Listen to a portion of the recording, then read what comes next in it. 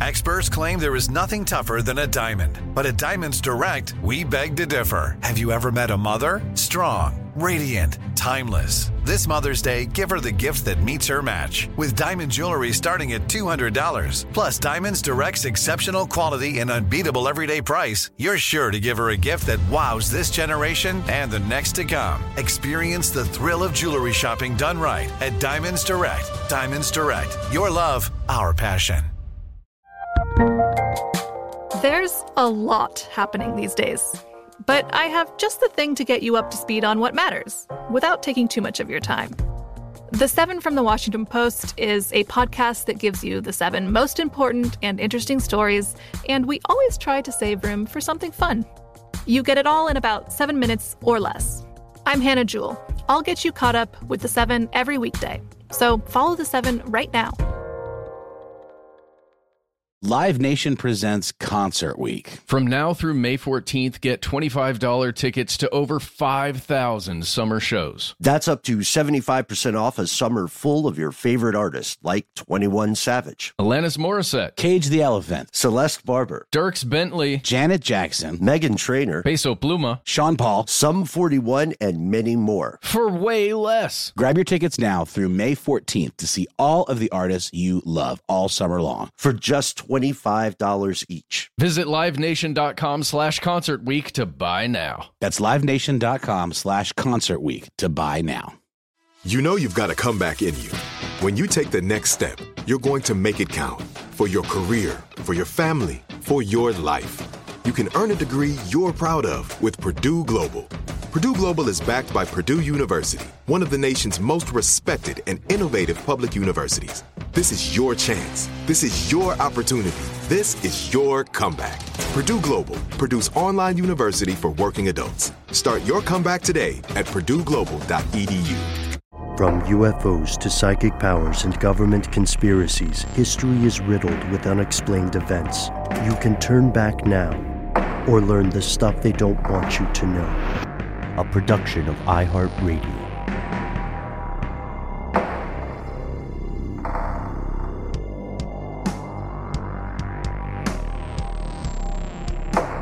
Hello, welcome back to the show. My name is Matt. My name is Noel. They call me Ben. We're joined, as always, with our super producer, Paul Mission Control Decant. Most importantly, you are here, and that makes this the stuff they don't want you to know. Now, folks, you've heard us talk about Bitcoin before. Bitcoin is a specific sort of alternative currency or cryptocurrency, but it's not alone in that field. It's the most well-known of several different similar things like Ethereum or Dogecoin. Personal favorite of mine, these are popularly called crypto or coins. Unlike currency of previous eras, Bitcoin is not backed by any government or corporation. It's decentralized, meaning there is no issuing authority, no central banking system. Depending on which sources you ask, this is either one of the greatest revolutions, innovations in financial history, or it's a grift, or, well, first things first.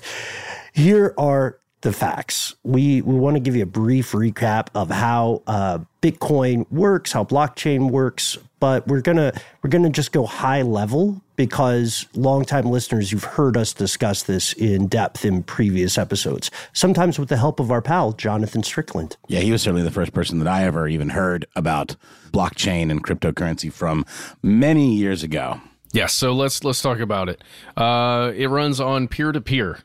This is very important. It's a network that is peer-to-peer, like old school stuff that you used to do on the internet, probably, where somebody's computer is running part of the brain that's running the game you're playing. Or if you're, let's say, using LimeWire or something to share stuff across a network, that was a well-known peer-to-peer network. And as you said, Ben, the most important thing is that there's no centralized server that is running any of this stuff. Yeah, if you're using Bitcoin, each user's computer is part of this larger network, what you could rightly call an ecosystem, and it shares the burden of generating Bitcoins and logging transactions. It's this decentralized nature that makes Bitcoin arguably impervious so far to things like government intervention, whether that is by monitoring, the way you would monitor orthodox banking transactions, or regulation. And the weird thing is, okay, so we're going to describe some things that may sound complicated, but if you are an end user, if you are like so many people getting into Bitcoin, a little dipping your toe in a little bit at a time, you'll find that it is astonishingly simple to do so. You get a Bitcoin wallet. This encrypts and maintains your Bitcoin balance on your computer, smartphone, or in the cloud. And this happens with any other version of cryptocurrency. Then you can use your bank account or a credit card, which I think is kind of dangerous, or another form of payment to get Bitcoins, to up your wallet, or for most people, realistically, a fraction of Bitcoins. Can you use a credit card to buy securities, buy traditional stocks and bonds? I wouldn't know. I'm an enemy of credit cards. I just wonder. I mean, it seems dangerous. It seems like a slippery slope if you're not actually converting wealth, into stocks. Then you're just gambling essentially with credit. You can't use a credit card to pay off another credit card. To play the lottery, right? Or to go to casinos. So I would think probably there's some guideline with the FTC that doesn't allow you to buy stocks with credit cards. So that's not the case with crypto. You can buy it with credit cards, which is super slippery. And it's a little more complicated than some maybe more kind of technophobe type folks might be cut out for, because you do have to.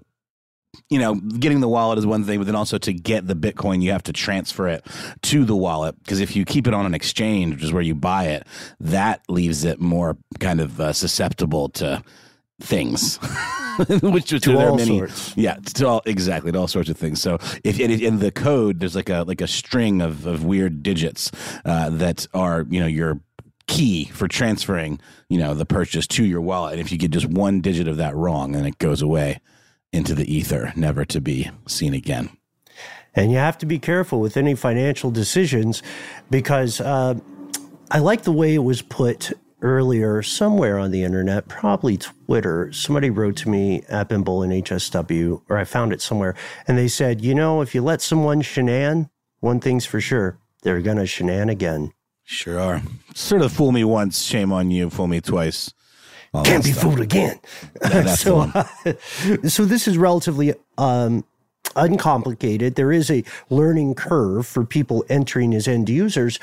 But before any of that happens, before Bitcoin can be transferred, can be spent, can be used at all, it has to be made. And this happens via a mining process.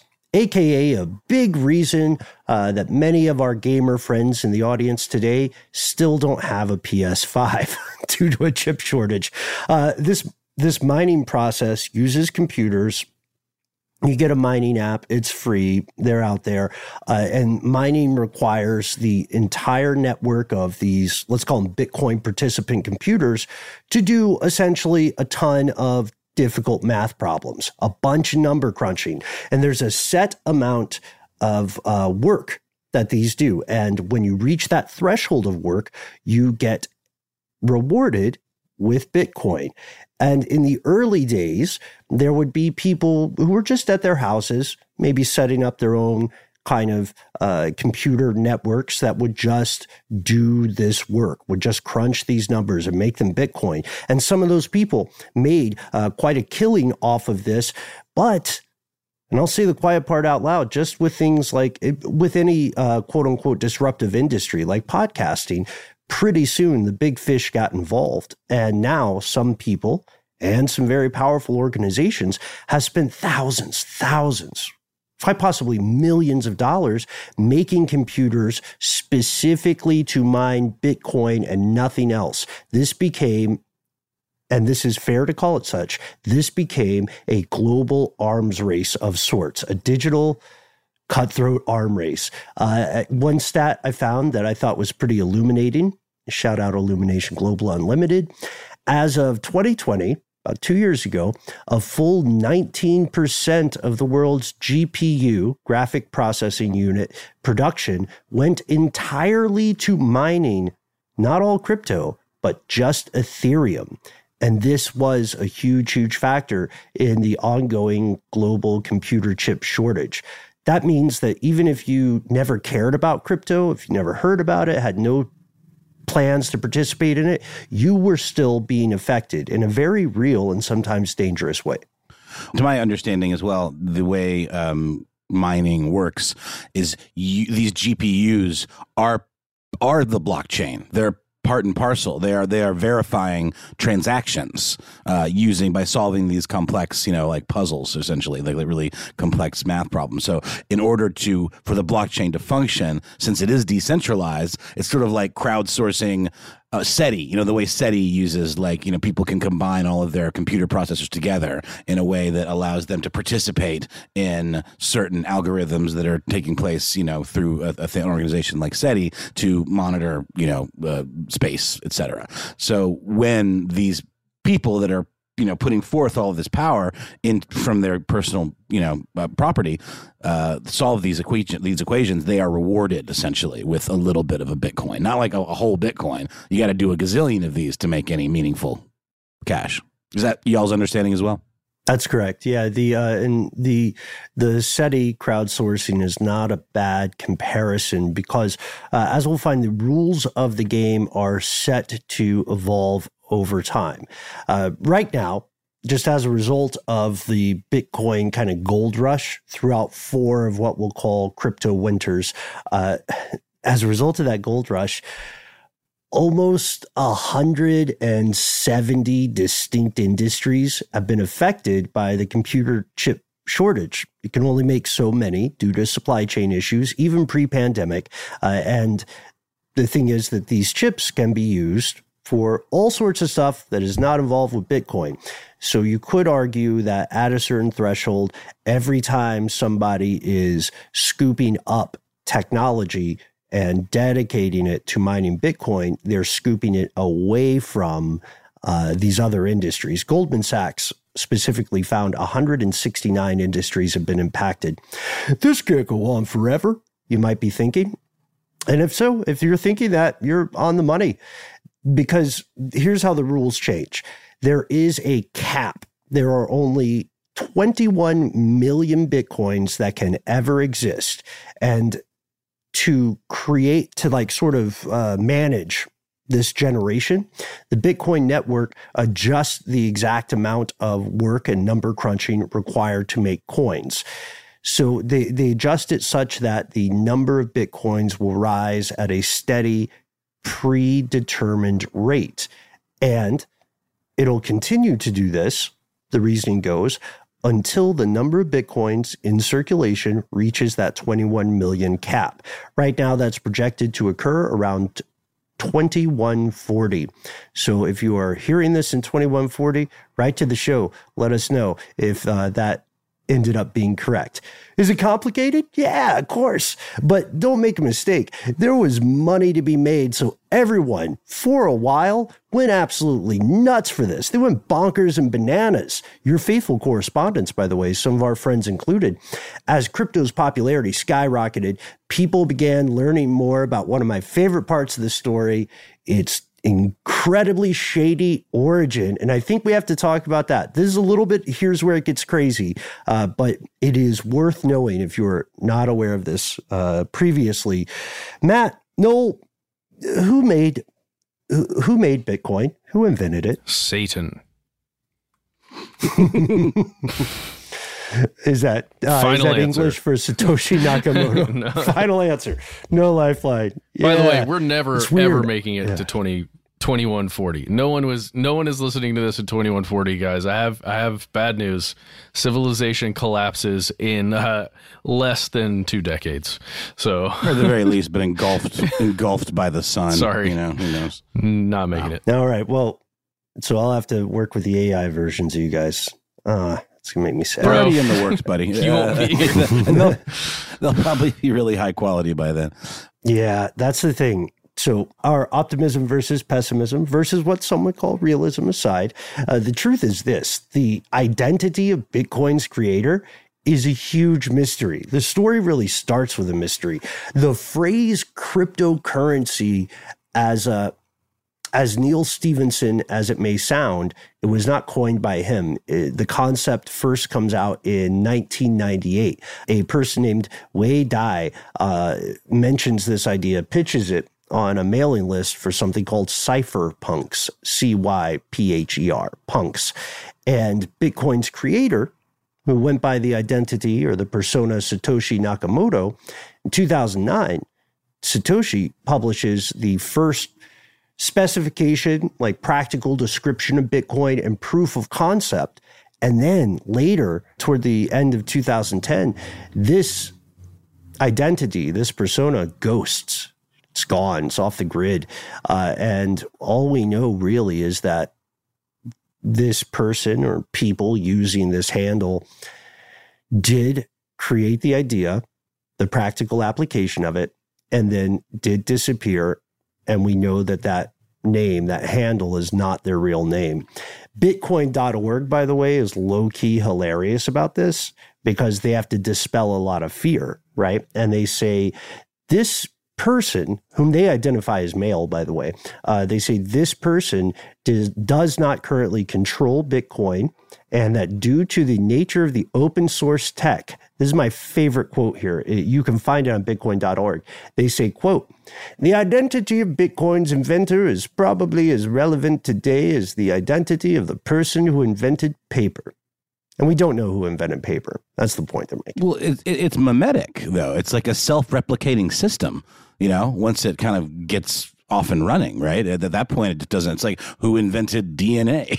I mean, look, it's a silly comparison, obviously. I think you just insert the word flash into that sentence. Invented flash paper. Okay, Matt's got some hot takes, some flash hot takes. But it's true. I mean, like, at this point, it's kind of irrelevant. It'd be interesting to know. But would there be a reason, you think? I mean, I could think of many why that person would not come forward, because they probably don't want to have their spot blown up, essentially, you know, because it is something that's pretty controversial still.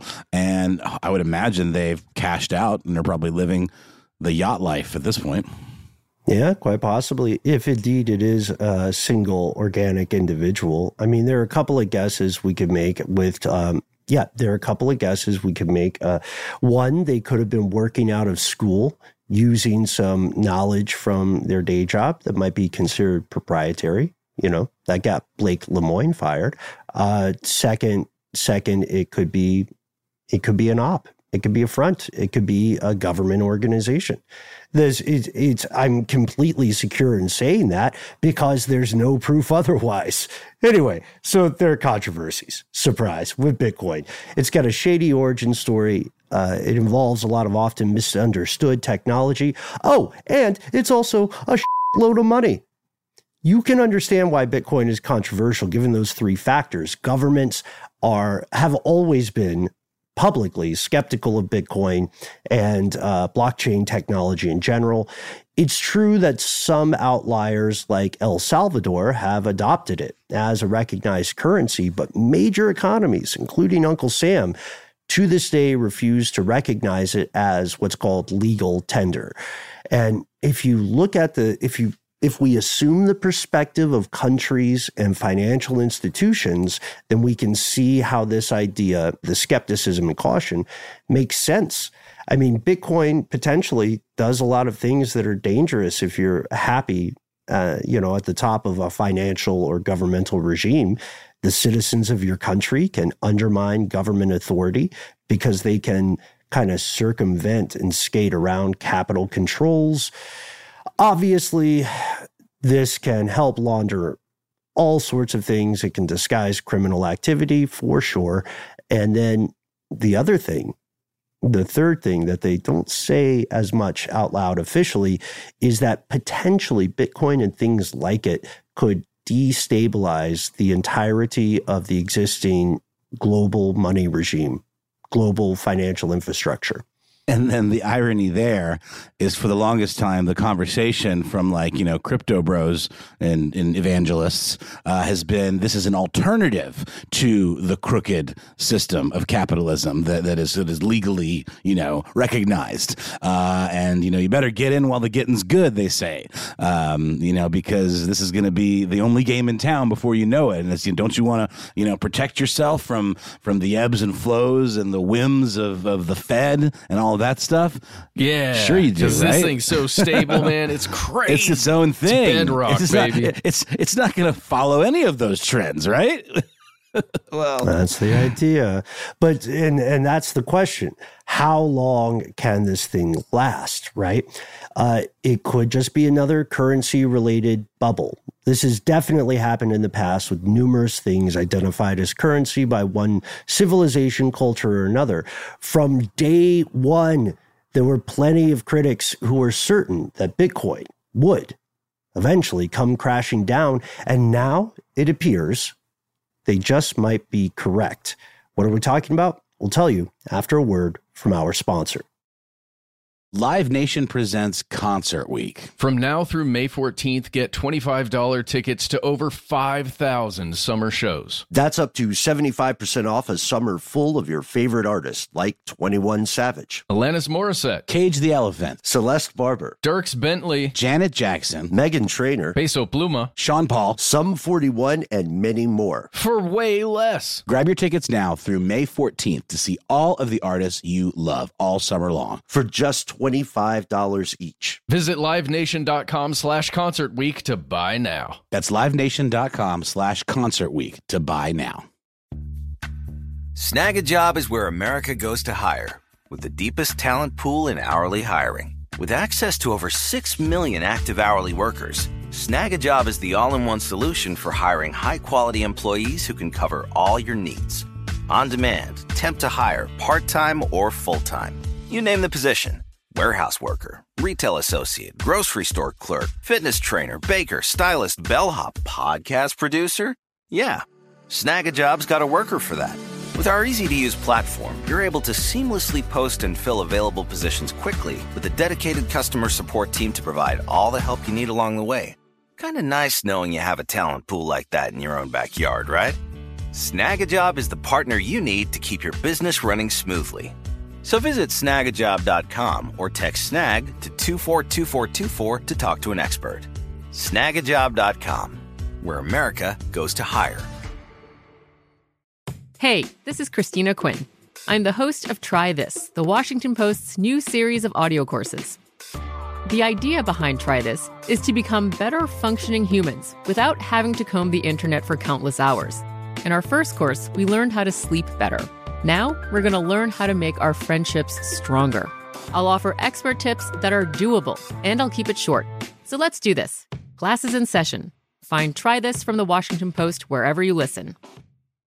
This episode is brought to you by Terminix. Terminix can't help you solve the world's biggest mysteries or take on alien life. At least not the ones you're thinking of. But they can help take care of pesky invaders in your home. Like the ants in your kitchen, the roaches under your sink, and the termites in the walls. Because when pests show up, so does Terminix. No matter what type of pest it is, they can Terminix it fast with personalized pest care that puts you in control. Their expertly trained technicians may not know true crime, but they know their local pest pressures. And with customized plans tailored to your specific situation, you get everything you need to not just get pests out, but keep them out for good. Between their speedy service, caring technicians, and over 95 years of experience, it's no mystery why they're trusted by homes and businesses everywhere. So if you have a pest problem, don't stress it.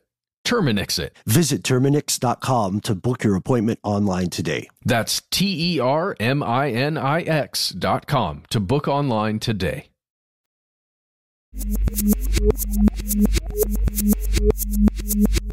Here's where it gets crazy. Bitcoin crashed. Whew. Boy, what a free fall. But like, so did the stock market. You know, I mean, it's what we were talking about earlier. I think there's I don't know if there's a direct connection, but it certainly casts a little bit of question into this whole notion that Bitcoin is bulletproof and crypto is its own thing, unconnected to the rest of the economy. Because these two things kind of happened in tandem. You know, I mean, we haven't experienced a full crash or a full recession, but it sure feels like we're heading that way. But the stock market isn't a currency, right? If the statement was the dollar crashed, right, that would be applicable to what's going on here, right? There's a difference. It feels like you're buying some kind of commodity, some kind of, you know, shares or stock when you're buying Bitcoin. I think the way it feels when you've got it, because it's worth so much real world money, but it is in itself a currency. I think that's why it's weirding me out, because we do think about it as a stock market going up and down, but in reality is the value of a currency. But the value of like traditional currencies, they don't ebb and flow the way cryptocurrencies do. No. Cryptocurrencies ebb and flow much more like stocks, and I believe are treated more speculatively in the way that stocks are often treated. That's why I think they're sort of in the middle. Like they're related, but different. But I see exactly what you're saying, Matt. And so this brings us to another important issue. I want to paint the scene here. So cast your memory back. By the end of 2021, Bitcoin itself had fallen 30% from its peak. Its peak was about $69,000, $70,000 per coin, and it fell down to $47,686.81. Ethereum, which is sort of the Pepsi to the Coca-Cola here, also fell 23% to $3,769.70. And throughout a lot of January, much of late January in 2021, through, let's call it late April, cryptocurrency in general struggled. And Bitcoin was swinging back and forth, you know, Edgar Allan Poe in the pendulum style. Sometimes it was 35,000. Sometimes it was 48,000. And now, look, if you're an investor, this is your what the F moment. But before anyone panics, we have to note that Bitcoin value has fluctuated before. To your point, Matt, about treating something as a currency via an investment, it would be weird if an investment did not fluctuate to some degree. The crypto market, in fact, has fallen by 50% or more on 4 different occasions, including the current crypto winter of 2021-2022. But is a little different now because back in the day, for a long time, Bitcoin was 95% of the crypto market until about 2013. So you could arguably just say the first crypto winter really was a Bitcoin winter. But this crash, the one you're in now, has people worried, partially because of the many other factors involved, as well as the extent, or I should say the timeline of the crash. It seems to be continuing. This is what is sometimes called a free fall.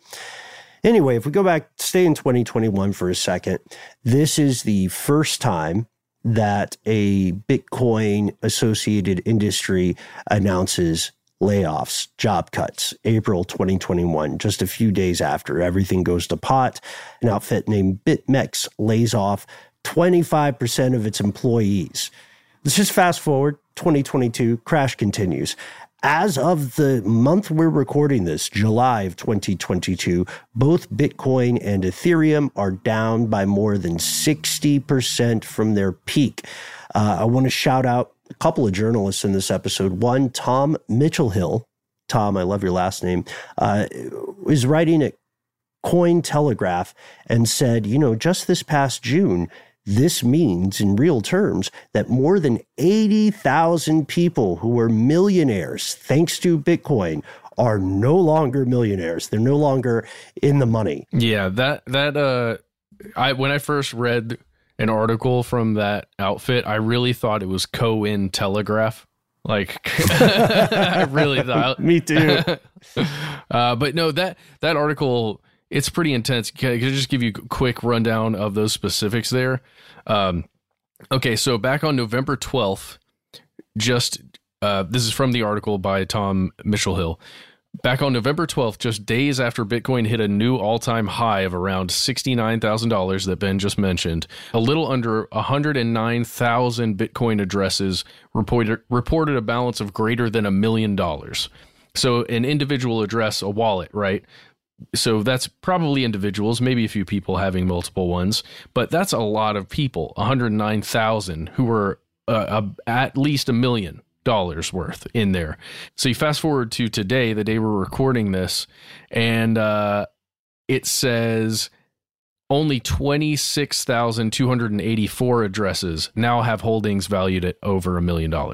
So like that 80,000 people just got wiped out. That's insane to think about. It's wild, but also think how exponential the growth was. Of course, the decline is also going to be exponential. I mean, so many of these people like made their money by getting in at the right time, and they didn't start with that much money. They invested, whatever, a respectable amount, and it blossomed into this crazy amount of money. But then, if the farm on those holdings, thinking it's just going to last forever, and you're leveraged against those holdings, that's something you can do with crypto. You don't ever have to cash out. A lot of people don't cash out. They just leverage against it. You can borrow against it. There are exchanges or wallets, rather, like one called Nexo, that allows you to leverage your holdings into zero interest loans that then you pay back with little, hits, little taxes, I guess, on your holdings. But you never actually have to cash out. Because once you cash out, then you're out of the system, and then you're out of the game. So the goal for a lot of people is to stay in the system. But of course, when a hit like this happens, it's also going to be of epic proportions, just like the wins were. Mm-hmm. And this is, the whales got hit as well. I'll take the hit on that one, guys, because I snuck in a tongue twister in the notes. There were, per Mitchell Hill's reporting, there were 10,587 addresses that had a minimum cash value of $10 million in November of last year. And now less than half of them are still at that level. Only 4,342 hold the same status. So quick cocktail napkin math, that's a 58% decline. And another note for anybody who likes dancing on graves, please don't be that I told you so guy to your Bitcoin friends. Give them a couple weeks. They got a lot of stuff going on. And how do we know these things? Well, the reason we know them is that Bitcoin has something really interesting. There is anonymity, but you can still, due to the nature of the interactions in this ecosystem, you can see which addresses have certain amounts of coin. And right now, Bitcoin has been struggling to stay above $20,000 US per coin now. And like you said, Matt, you see the decline with the people holding 1 million. You see the decline with people holding more than 10 million. Now we have to ask, what happened, right? It's a question so many people are asking. And we will get into conspiratorial aspects here. But first, the best way to say it is there are a couple of factors we can point to with certitude, and there are several other factors we can guess at. First things first, I'll say this. The big boys, big fish, they wanted some more regulations. April 2021, the SEC starts swinging their mentionables around. The Securities and Exchange Commission of the U.S. says, okay, guys, pump the brakes. We need to put some regulations on these crypto agencies. And just that, just a financial superpower like the U.S. moving toward a regulatory environment made a lot of people sell off everything. I guess they were like, let's get while the getting's good. We'll support the cartel some other way. Get back into fine art. Where are loose diamonds? All that jazz. And then there's something that I don't know how familiar this is to a lot of people, but there's something called stablecoin. Stablecoin is it's a crypto thing that can occur in three different kind of buckets. So it's either collateralized by cryptocurrencies. It's sort of based on other crypto, or it's pegged to something like the euro or the US dollar, which means it's fiat backed. That's not a hot take. Those are fiat currencies. Or it relies entirely on algorithms to maintain supply and demand. So it picks a certain relationship to something like $1, and then it just modifies on the back end everything to make it maintain that value. Stablecoin is called stablecoin because, as you can imagine, the main feature of this is that it is not supposed to be subject to all the wiles and whims of the marketplace, and then that proved to be untrue. Lunaterra, a huge stablecoin, crashed, and this was such a shock to the overall financial system of crypto that when it plunged in value by 80%, it rocked the foundations of the entire crypto market. So that's one thing that happened. The stuff that was supposed to be stable turned out not to be stable in any case. And then, we said the SEC started paying interest. But in general, whether or not you're in crypto, if you live in the US, Uncle Sam wants you to pay interest too. Oh, what a terrible segue. No, everything's bad. Hikes in interest rates. That's huge. Like we're talking about, you mentioned earlier, Noel, the idea of a recession. Historically, if you look back in the span of modern U.S. civilization, when interest rates start rising aggressively, it is not proof, but it is definitely a sign that the Fed believes recession is on the horizon. So this hits all the investment things, most of the investment vehicles you can think of. Fed increases rates, stock market and the crypto market have this huge downfall because ultimately, they're voting on articles of faith, right? It's worth how much other people want it. So investors start selling, and this creates a bloodbath in the crypto market because the secret of crypto is the more people who are selling off stuff in a short time interval, the less and less individual Bitcoins are worth. Yeah, it is interesting too, the link between inflation and cryptocurrency, because, in the same way a lot of folks have touted cryptocurrency to be sort of resistant to some of the market trends that we're seeing, hit the stock market and all of that. Similarly, it's been said that they're resistant to inflation. So I'm wondering, with inflation kind of going up, why aren't cryptocurrencies doing better? I know it's a lot of factors, but it is interesting. An additional thing to consider. And then came financial troubles for a lot of the companies that handle cryptocurrencies, the ones that are actually exchanging things, that do other various things with Bitcoin, that have lots and lots of employees. Because it's kind of like Netflix. If you think about a lot of cryptocurrency companies, they've been staffing up like crazy historically because there's just gains and gains and gains and gains. So they need more human beings to do more work. And then when these crashes happen, these winters come through, it gets cold and they gotta get rid of all these new people they've hired because their overhead becomes too expensive, which was the case with Celsius Network. This is one of those decentralized finance outfits, the things we've been talking about. They said they were putting a freeze on all crypto transactions, which is never good, right? That's like when you freeze the stock market because stuff's going downhill, guys. We got to stop trading. Yeah. Which has happened, right? Well, I again, to your point, Matt, to your beautiful point about currency versus investment, I would say a more immediate analogy, even more impactful, would be the idea of banks not allowing cash withdrawals or transfers to other financial institutions.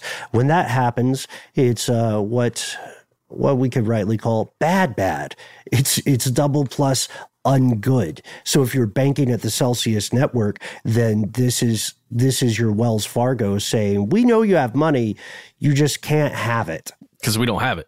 Yeah, that's the kind of stuff that happened like during the Great Depression. That's a real bellwether of things to come. Yeah, and post something like that where there is some kind of freeze, often, not always, as we saw with GameStop and some of the other weirdness that happened in the stock market not that long ago, but what happens after one of those is a massive sell-off, and that is indeed what occurred with the Celsius network. And there are a bunch of other companies that went through like real rocky month. Yeah. And it's a real rocky month that appears to be going much longer than 30 days. It's a non-ending month. I don't know if it ever resolved, but a buddy of mine had some stuff in Celsius, and I think as far as what he was getting from message boards and some maybe like more seasoned crypto people was that don't hold your breath. Yeah, unfortunately, others would follow suit. A lot of this, really, if you look back on some of our previous work on this show, what you'll see is the danger of feedback loops, and they can happen in any financial sphere. Shortly after our good friends at Celsius make their announcement, which they, by the way, they cited as a result of a consequence of extreme market conditions. Shortly after they do this, another crypto exchange, Binance, which you've all heard of if you're involved in blockchain and Bitcoin, they do the same. But they say their freeze on Bitcoin withdrawals was, quote, due to a stuck transaction causing a backlog. And originally they said this will take 30 minutes to fix. Spoiler, it took longer than 30 minutes. In the case of Bitcoin specifically, experts are arguing something that I agree with wholeheartedly. This is a symptom of a larger global economic climate. BBC did a great job with this. We pulled some quotes from this. They said, recession looms, inflation is soaring, interest rates are rising, living costs are biting. A little bit of accidental freestyle there. I like it. Stock markets are wobbling too, with the U.S. S&P 500 now in a bear market, meaning that it's down 20% from where it was. And they point out, we'll just summarize this part, that as a result of this, in a more hostile financial climate, even the really big investors, like the people who don't really have jobs the way normal people do, the people who just move money around and live off the interest, they are less free with their spending and investing. And that means that if you are an ordinary investor, rank and file, you don't own a hedge fund, you're not a corporation, you're just a schmuck, then you have less money in general to invest in anything. So why would you invest in something that's not regulated, that doesn't have certain constraints? From this perspective, we see the argument becoming something like the same lack of regulation that made crypto so sexy and appealing also, for many investors, makes it too unpredictable, especially in times of austerity. Do you want to buy something that used to be $60,000, now it's $20,000, and just sort of roll the dice on whether it'll ever be $60,000 and a penny? Like, or I don't know, 20,000 and a penny might be more fair. So this feedback loop has been created. Bitcoin's value is tied to its desirability. The more people sell, whatever their reason might be, the less Bitcoin is worth. More people see the value decrease, maybe they sell as well. They cut their losses. They get out of the game. But it's too late. They're perpetuating that feedback cycle. Bitcoin has no tangible assets underpinning it. This is true.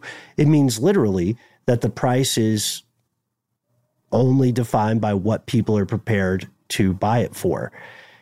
And then to your point, Matt, about dominoes falling, Coinbase later in June announced their own layoffs. They let go of 18% of their workforce.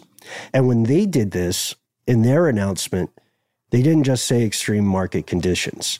They used the term crypto winter. And if you are interested in this, I would highly recommend reading that official statement. I thought it was transparent. I thought it was to the point. And I don't think it was good news. No, it was terrible news. And Coinbase Global Incorporated, which is a wonderful name, isn't the only one that was laying off people. There was also Crypto.com, Gemini Trust, BlockFi Incorporated. All of these companies had huge numbers of layoffs. And, just if you think about Coinbase, this is one of the biggest names out there in the crypto game. It had to lay off 18% of its workforce. 18%.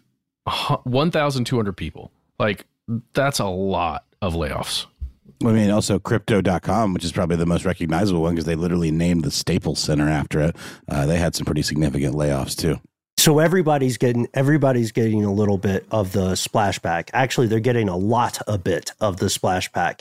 And this is worrisome because with each announcement, with each decision, each layoff, each sell-off, the loop exacerbates, right? The pace quickens. And so you have to wonder eventually where the floor will be. But for many of us listening today, many of our fellow conspiracy realists, this doesn't feel like the whole explanation. You might be thinking, okay, guys, come on. What really happened? We'll pause and we'll tackle this after a word from our sponsors.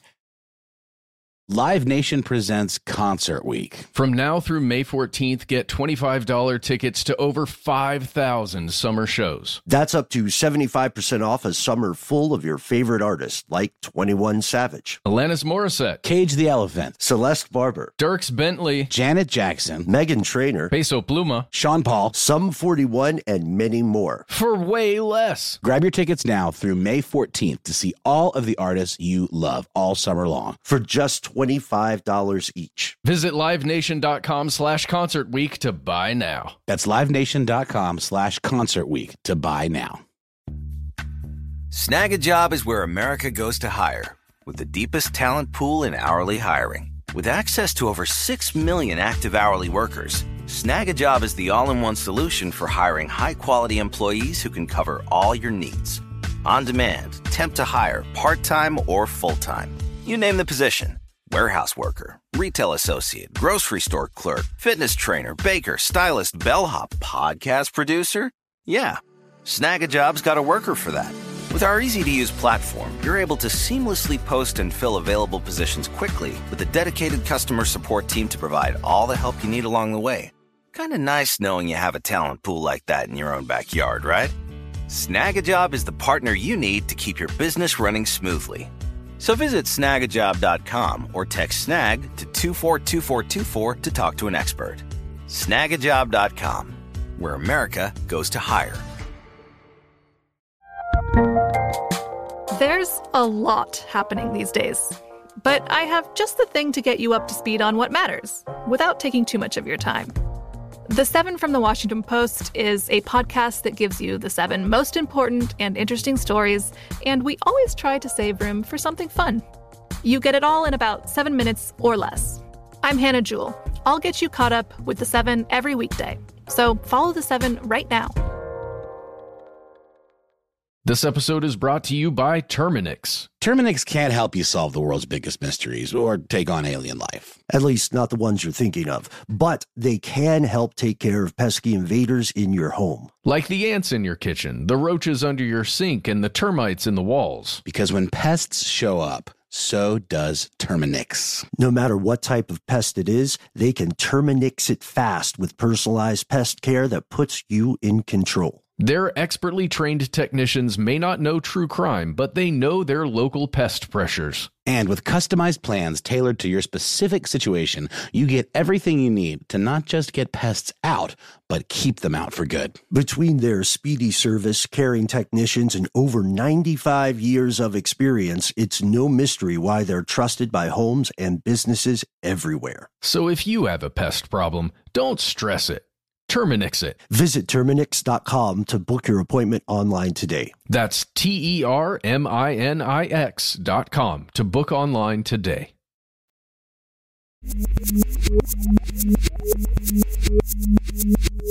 Okay, here's a conspiracy theory. I don't know if you all have read this, but I enjoyed it. It's from Reddit. I want to shout out Juicy Juice Juice.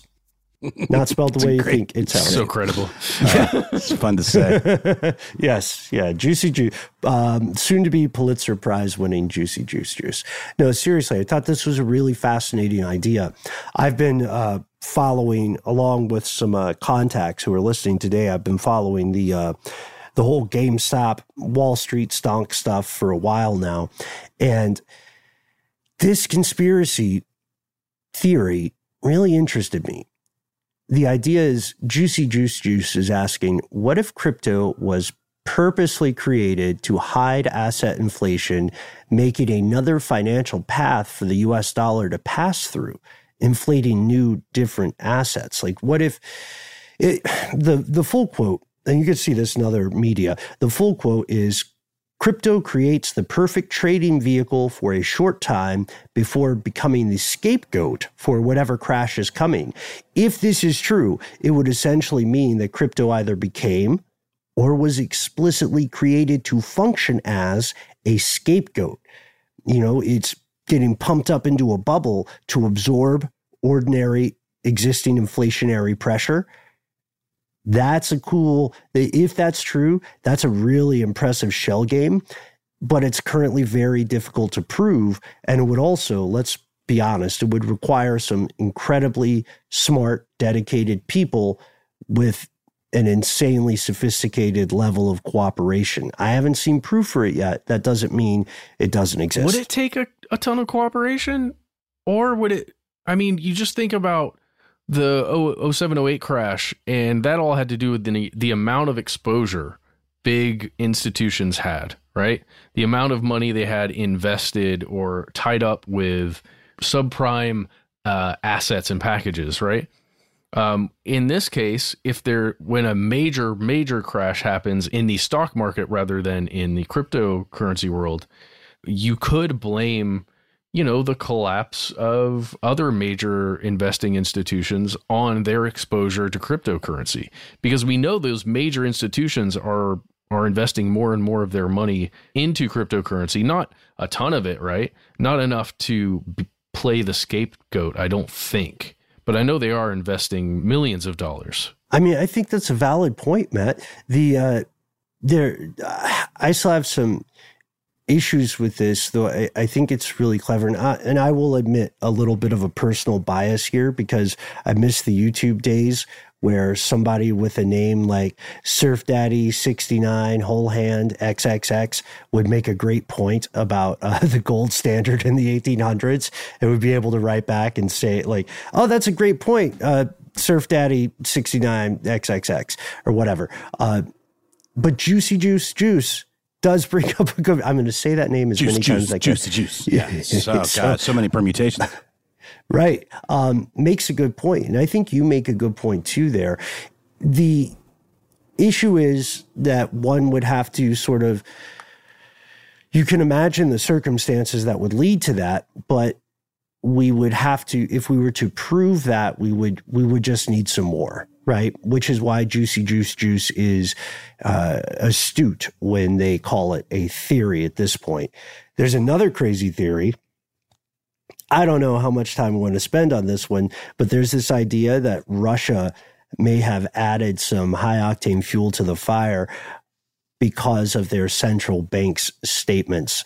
Russia's central bank came out not too long ago and demanded a blanket ban across the board on not only any crypto trading, but any crypto mining. They wanted to cut it off, to cauterize it, to amputate it from the system. They more or less called Bitcoin a pyramid scheme. And they said, look, if we keep messing with Bitcoin, it's going to pose a risk to the financial sovereignty of our nation. Which is funny, because you would think with all the problems Russia has been having with things like SWIFT and other parts of the global banking system, they would welcome a decentralized thing like a cryptocurrency, right? Wouldn't it logically make sense? I mean, yeah, to me, like, I don't know. I'm not the right person. I think the whole thing is a Ponzi scheme. Hey, man, I got this magical thing. You should buy it. Oh, how much is it? I don't know. $10. Okay, awesome.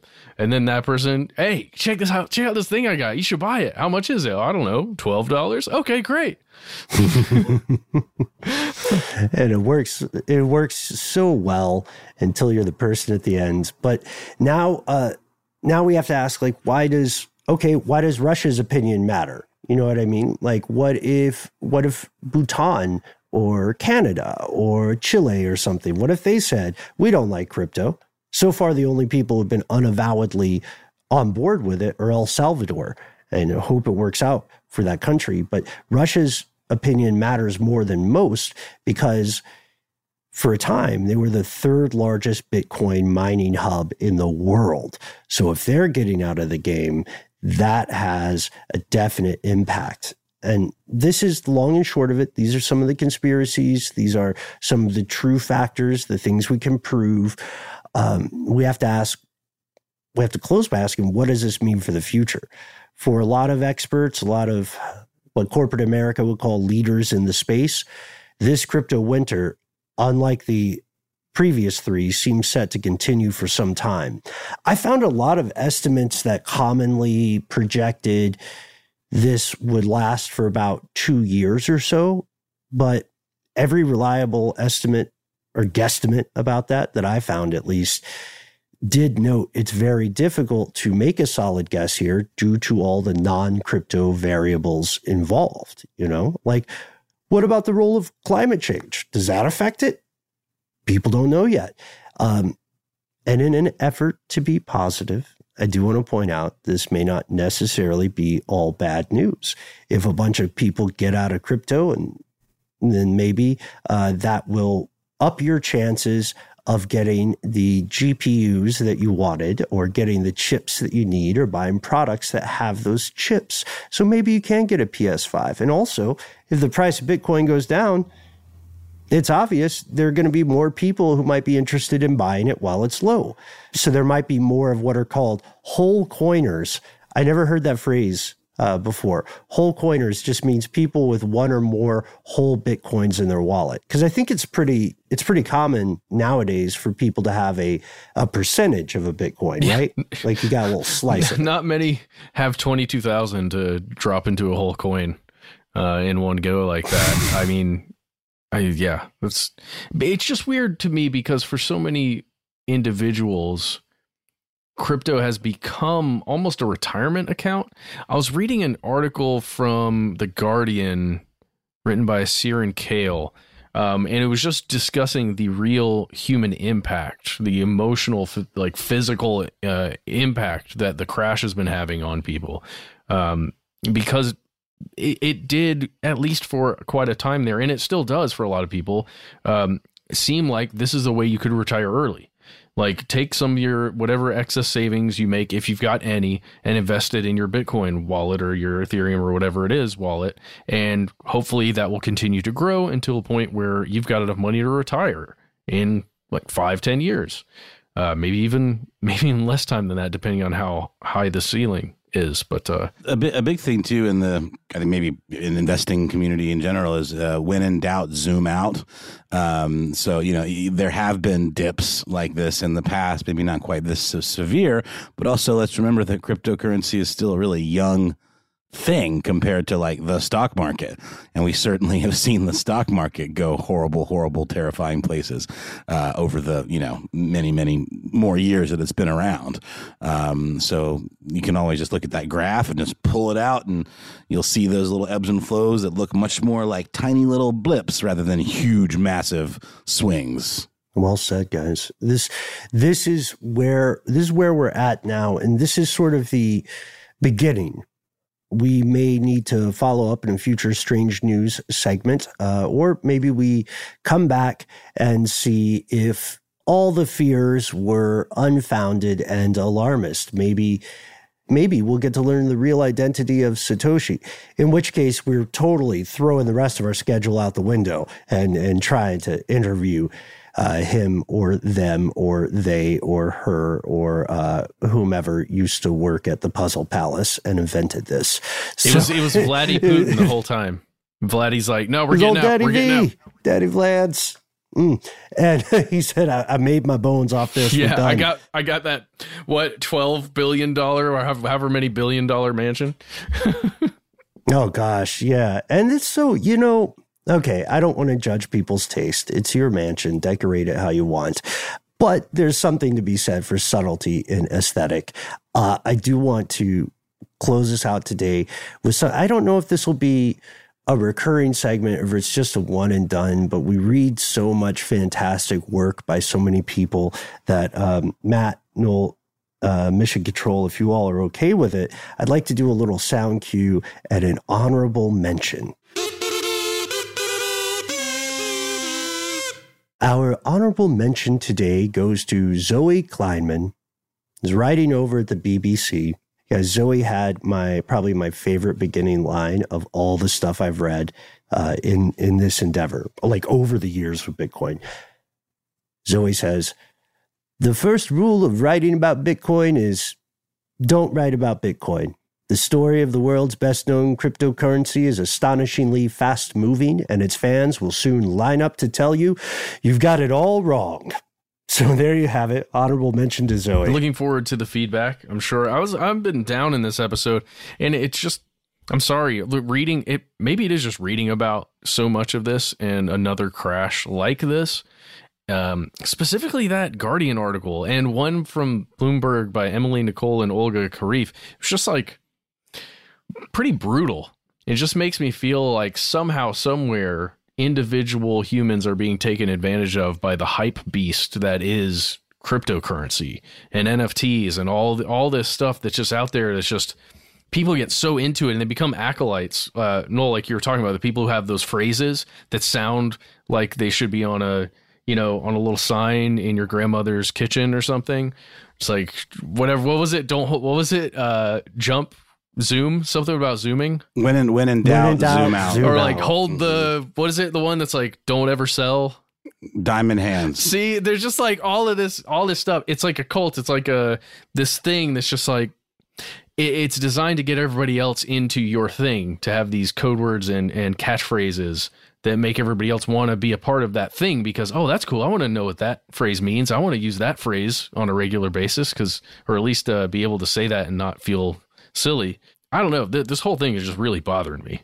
Sorry, crypto fans. I just don't get it, and I don't really like it. Well, we're going to see what develops. Right now, that's where we're at. A new crypto winter is upon society. No one's quite sure how it will pan out unless, of course, there's something they don't want you to know. But you know what we want to know? Folks, we will tell you. We want to know what you think. Is there something more to this story? Is this just the danger of large-scale financial systems? Is someone trying to sink crypto? Those are allegations we had heard as well. We can't wait to hear your thoughts. We endeavor to be easy to find online. We sure do. You can find us on Twitter. You can find us on YouTube, and you can find us on Facebook under the handle Conspiracy Stuff on Facebook. Please feel free to join our group. Here's where it gets crazy. Share all your crypto memes with us. Really cool community there. Lots of good folks. You can also find us on Instagram, where we are Conspiracy Stuff Show. Remember, you can pre-order our book right now. It comes out in October. The more people who pre-order, the awesomer it is for the show. If you want to support us, that is the best way to do it. We would massively appreciate it if you took that step. Book is called Stuff They Don't Want You to Know. You can find it on Amazon and everywhere else books are sold. If you don't want to read, we get it. Maybe you want to just talk with us. And if so, we've got a phone number. The rumors are true. Also, to back up Matt, order our book. I'll say it. I'll do it. I'll put it on me. If you send me proof that you have pre-ordered the book, then I will record a thank you message and I will send it to you. You have my word on that. I don't know if it'll be a funny message, but we'll see how it goes. In the meantime, as you said, Matt, we do have a phone number. It is 1-833-STDWYTK. Call in. You'll have a familiar voice telling you you're in the right place. You'll hear a beep, just like any other answering machine, and then you get 3 minutes. They're yours. Go nuts. Make of them what you will. We ask that you give yourself a cool nickname, a moniker, an alias. Let us know if we can use your name and or voice on air, and perhaps most importantly, if you have a story that needs more than 3 minutes, always feel free to write to us directly, send us ancillary links, send us videos. We are sponges. We get all of that. We read every single email we get. All you have to do is drop us a line where we are. Conspiracy@iHeartRadio.com.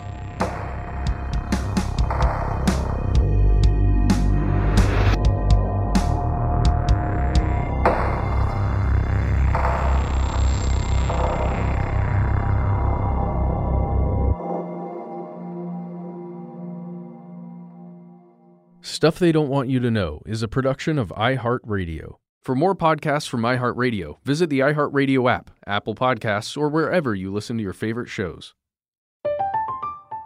I'm Katya Adler, host of The Global Story. Over the last 25 years, I've covered conflicts in the Middle East, political and economic crises in Europe, drug cartels in Mexico. Now I'm covering the stories behind the news all over the world in conversation with those who break it. Join me Monday to Friday to find out what's happening, why, and what it all means. Follow The Global Story from the BBC wherever you listen to podcasts.